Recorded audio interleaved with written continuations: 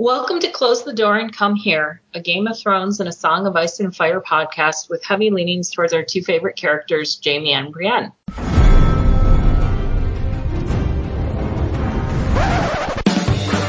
was a bear, all black and brown and covered in hair. From there to here, from here to there, the bear, the maiden fair.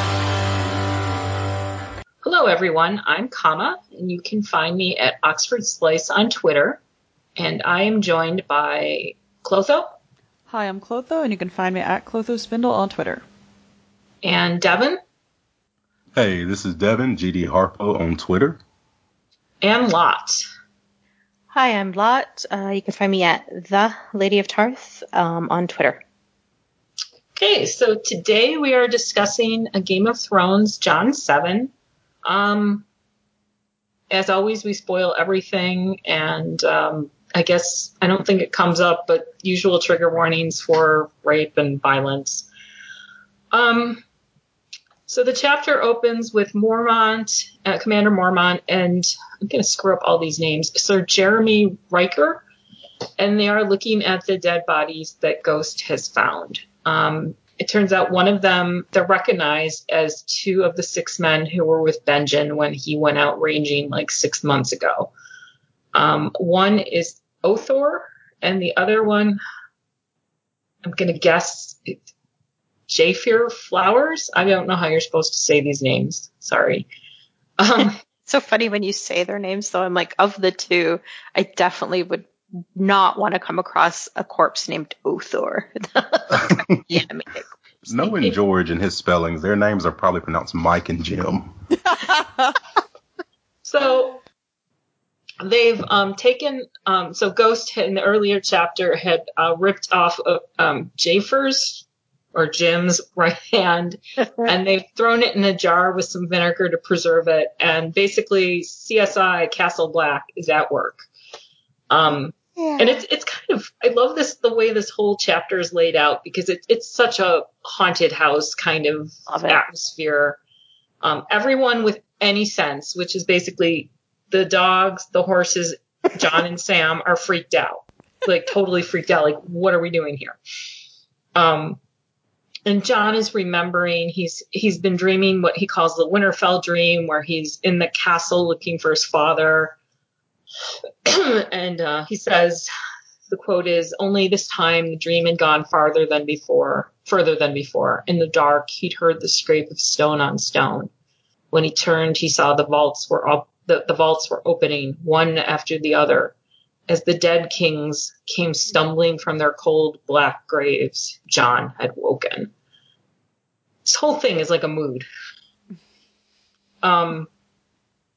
So we learned some things things we already knew. The watch is down in terms of, manpower. They can't range the way they used to, but they're looking at this body, and Sir Jeremy concludes that Jaefyr was killed with an axe at the throat. And they think that was maybe Othor's axe, except that's missing. And then there's this whole speculation that Mance Rayder was involved, and then that Benjen might be alive, although we learn it's been 6 months. And they've decided these are like recent killings. And then Sam, who's kind of there against his will. He's like, no, just wait a minute.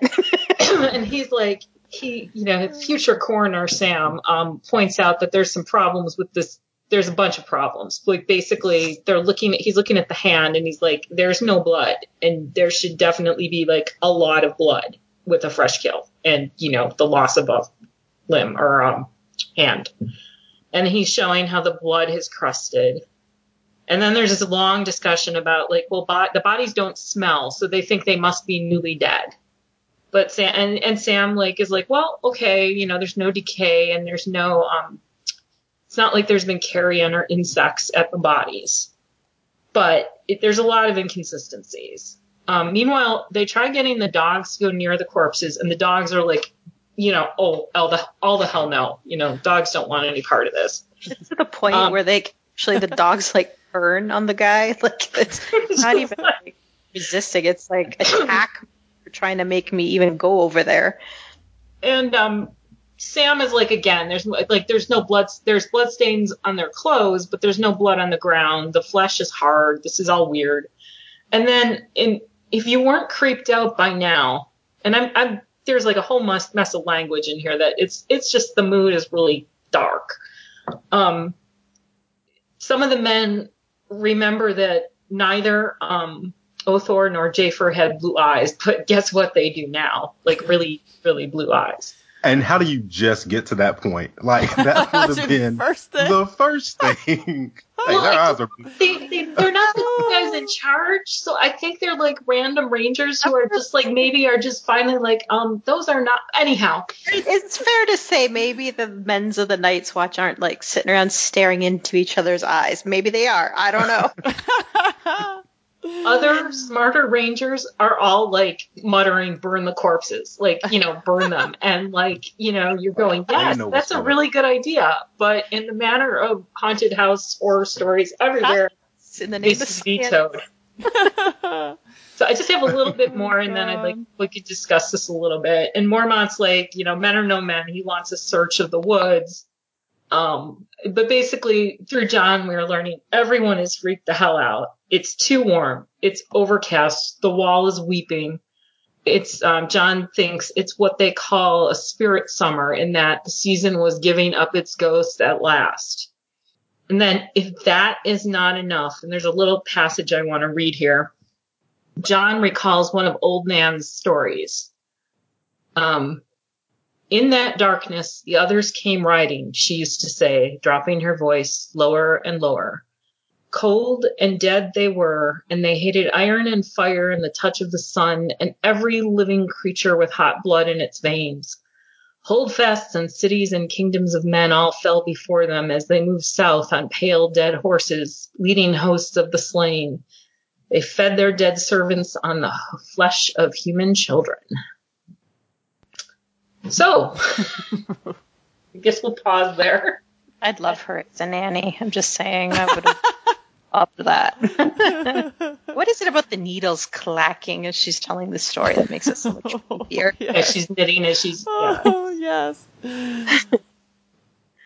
I love how it's like equal parts horror, though, like equal parts like detective murder mystery at the beginning of this chapter. Like the scene is so wonderfully, deliciously described. Like it's like the corpses, like their hands are black and they're decapitated and there's like frozen blood. It's grim. Yeah, and John knows what's going on, and he knows that others there know what's going on, but nobody wants to say it because the others have been gone for however long at this point, and just nobody wants to say it. And what they all know what this is. Yeah, well, I think when they're I don't know, the random rangers are like, yeah, we should burn the corpses. They've got to know that this is just bad. Yeah, I just imagine some guys in the back as everybody else is talking, burn them, burn them. What the hell are we? It's like the whole point the wall's that big, it seems like, so they should be... Oh, man. So... I kind of divided this chapter into thirds. So the second third is like they're going back to Castle Black, and immediately something's up, and John is summoned to go see Mormont. He learns that Master Aemon has received a letter, and then he learns that Robert is dead, and talk about twist of a knife. We were talking about in the previous chapter. John kind of processes that, and he thinks this means that Ned is going to come home, and that John is going to get to go back to Winterfell and see his brothers and sisters, and that Ned is going to tell him who his mother is, which is like, yeah, no, honey, no, it's not going to happen. There's some interesting exposition if you're big into Jorah, that Mormont shares about his son, but John is no interest in that, and mainly that, I don't know if we've discussed it or not, but that Jorah basically had a young wife and liked pretty things, and he needed money, so he sold people into slavery. But John is like trying to focus on what's going on, and he learns that Ned has been charged with treason, And Mormont is very sympathetic and suggests that maybe Ned can take the black. And John wants to know about the girls. There's no news. They're not mentioned. It's all sounding really, really grim. And Mormont is shrewd enough to realize that John probably wants to go and do something stupid or save Ned, and then just stresses his old life is over. His life is here now. So, I don't know if anyone wants to. I think, like, what's really interesting is just, like, John and Sansa's, like, immediate reaction to, you know, learning about Ned was that, like, it was so visceral that, like, no, it's impossible that he's a traitor, that anybody could even think that. Like, there's not even a question in their minds. Right. I love that. I really do. Yeah, I know we don't always talk about Ned in the best way on this podcast, but I mean, you're right. His kids, and I think no matter what, John identifies as Ned as his father. So let's just, you know, as far as he's concerned, I mean, Ned, whatever else he was a good father. So the last bit, so I think it's an indicative of how well John has, like, you know, how adjusted he has been to the Night's Watch, because everyone is being very kind to him. And he realizes that the news is out, and, like, they're giving him, like, extra stew and the heel of the bread, and everyone's being very supportive. Unfortunately, Sir Alliser, who was branded a traitor himself, you'd think he'd be a little more sympathetic. He is not being. And he immediately starts talking about traitor Ned. And John does not take kindly to this. And the next thing you know, I should have kept this as a passage to read because it was kind of hysterical. But basically, they're throwing down. Stew is literally flying as, like, people are trying to hold John back. Like, he's leapt up on the table. Like, it's crazy. Pull right out of his hand, right? I have a passage Yeah, ready. they have to, like, 3 or 4 of them have to physically hold him down. His it's a big thing. And then, like, because you can't attack an officer like that, they take his weapons and they put him in his cell, which is his room, with Ghost until they can figure out, I guess, how to handle this. So then we get back to the sort of horror movie aspect. Yay. Which I know is Lot's favorite. So it's the middle of the night, and Ghost is, like, freaking out, and John realizes that there's something outside the door. And then, and this bit I totally missed the first time I ever read this. When John opens the door, he sees that the guard has been murdered. His head has been twisted completely around. This is insane. John takes the sword from the guard and goes to investigate and finds what is eventually revealed to be Othor, or what used to be Othor, the corpse, the White, making his way to Mormont's door. And then John attacks. He doesn't quite know it's Othor. Well, again, what used to be Othor. But he's attacking, and there's a little bit I wanted to read here. Steel sheared through sleeve and skin and bone, yet the sound was wrong somehow. The smell that engulfed him was so queer and cold he almost gagged.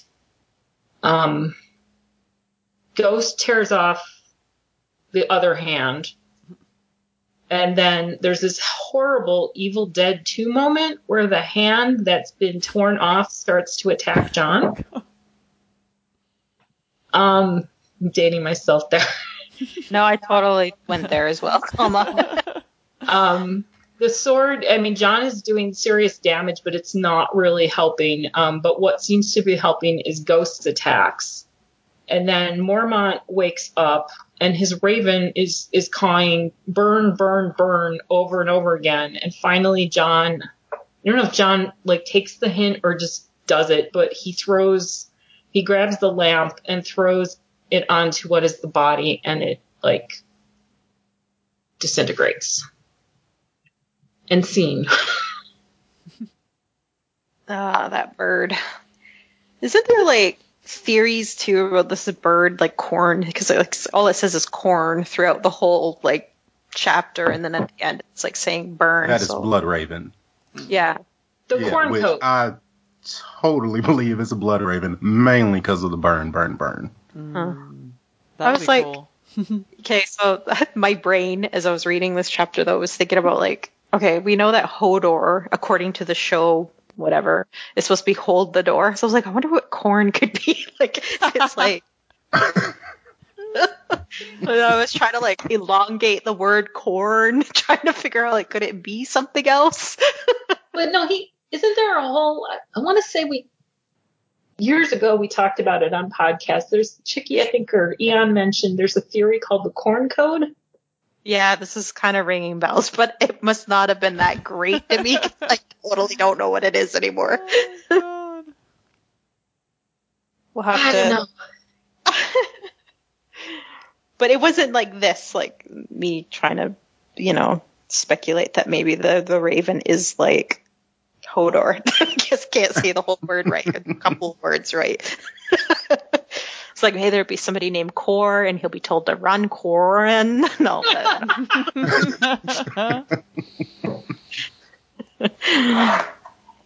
So that is the chapter. Do you have thoughts, or should we go into the mail, or? Yeah, I just want to, some of my favorite elements of this chapter, because it was so wonderfully, horror based, was when he was describing that corpse on top of him, and then it, shoves its hands, its cold, dead fingers down his throat, and is literally choking him from the inside out. Oh, it's bad enough the thought of someone's hand being in your mouth, but a dead hand, oh, next level. Yeah, I just love this chapter. It's very visceral at parts. And I mean, I do love, it is really set up like your classic horror movie where you're like, no, don't split up. No, don't go into that, dark house. What are you doing? And, Listen to the crow. Yeah, and there's mystery, horror, drama, and comedy all in this chapter. Yeah, it really has it all. That's what makes it one of my favorites. Borderline musical, really, if you think about it. That part with John jumping up at the table and kicking the stew out of Alistair's hands, that could have been a number. Well, they did make, I actually got to see it on Off-Broadway, the Evil Dead 2, the musical. Oh, my friends got to see that. I totally, I have the CD, and there's a song, what the fuck is that? I mean, it's great. That's awesome. Do we have any mail? Yes, we do. We have a few pieces of mail here. So from Cardinal Girl 75 on Discord, she says, how much of John's assertion that Catelyn will be as much to blame for Ned's death as Cersei comes from how Catelyn treated him growing up? He's quick to remind Mormont that Catelyn isn't his mother, but thinks to himself that Tyrion was his friend, and therefore her kidnapping of him is what leads to Ned's fate. I mean, I think part of it is, he's had years of being around Catelyn, and that kind of probably colors his assumption of what's happened. I mean, they call this a letter, and I don't know if it's, is this a proper actual letter, or is this the Raven, when they get what sounds like it's a tiny little strip of paper with a couple of words on it. I mean... That's what I feel like it is. Yeah. Hey, the king's dead. Ned is a traitor. Yeah. Or the king died on a hunt because of a boar. Ned betrayed whatever. I don't think it goes into detail about anything. I don't think it's what Sansa wrote or anything like that. Well, and she wasn't directed to write to the wall, so, Yeah, So I don't know. I mean, it doesn't sound like there's a lot of information. And then we have again from Cardinal Girl 75 on Discord. Let's see. Jon dreams of being in the dark crypts at Winterfell with the ghosts of the Stark Kings coming for him. I wonder who later has a dream about being in a dark place with ghosts coming for him. Mm-hmm. Obviously, I'm hoping for a bastard king and his hand without a hand as the ending of the series, and grasping for any symbolism I can in support of that.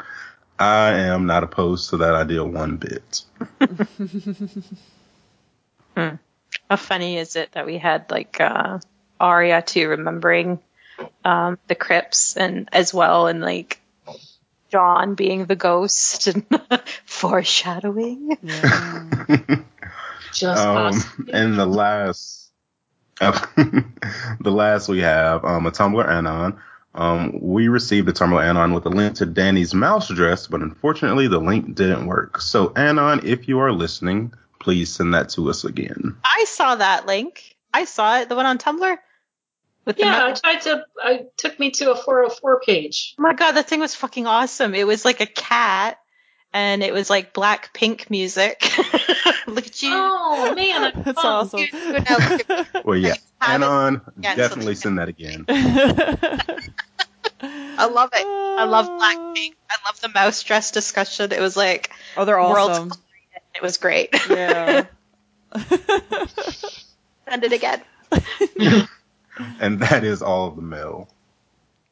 All right. So thank you for sending the mail. We love receiving messages. And we would, if you want to send us any messages, you can either email us at closethedoorand@gmail.com, or you can message us at Twitter at Door Podcast, or you can leave us a message on Tumblr at closethedoorandcomehere.tumblr.com. Please rate and review us on Apple Podcasts, Podbean, Stitcher, and any of the places you're listening to us. It helps drive traffic to bring you listeners to our podcast who might not normally find us. We'd also like to thank our Patreons and to ask that if you're not a Patreon, consider supporting us there. You get special benefits like early episodes. Early access to new episodes and special episodes. Thank you to our panel, and thank you for listening. I'm closing the door. Get out.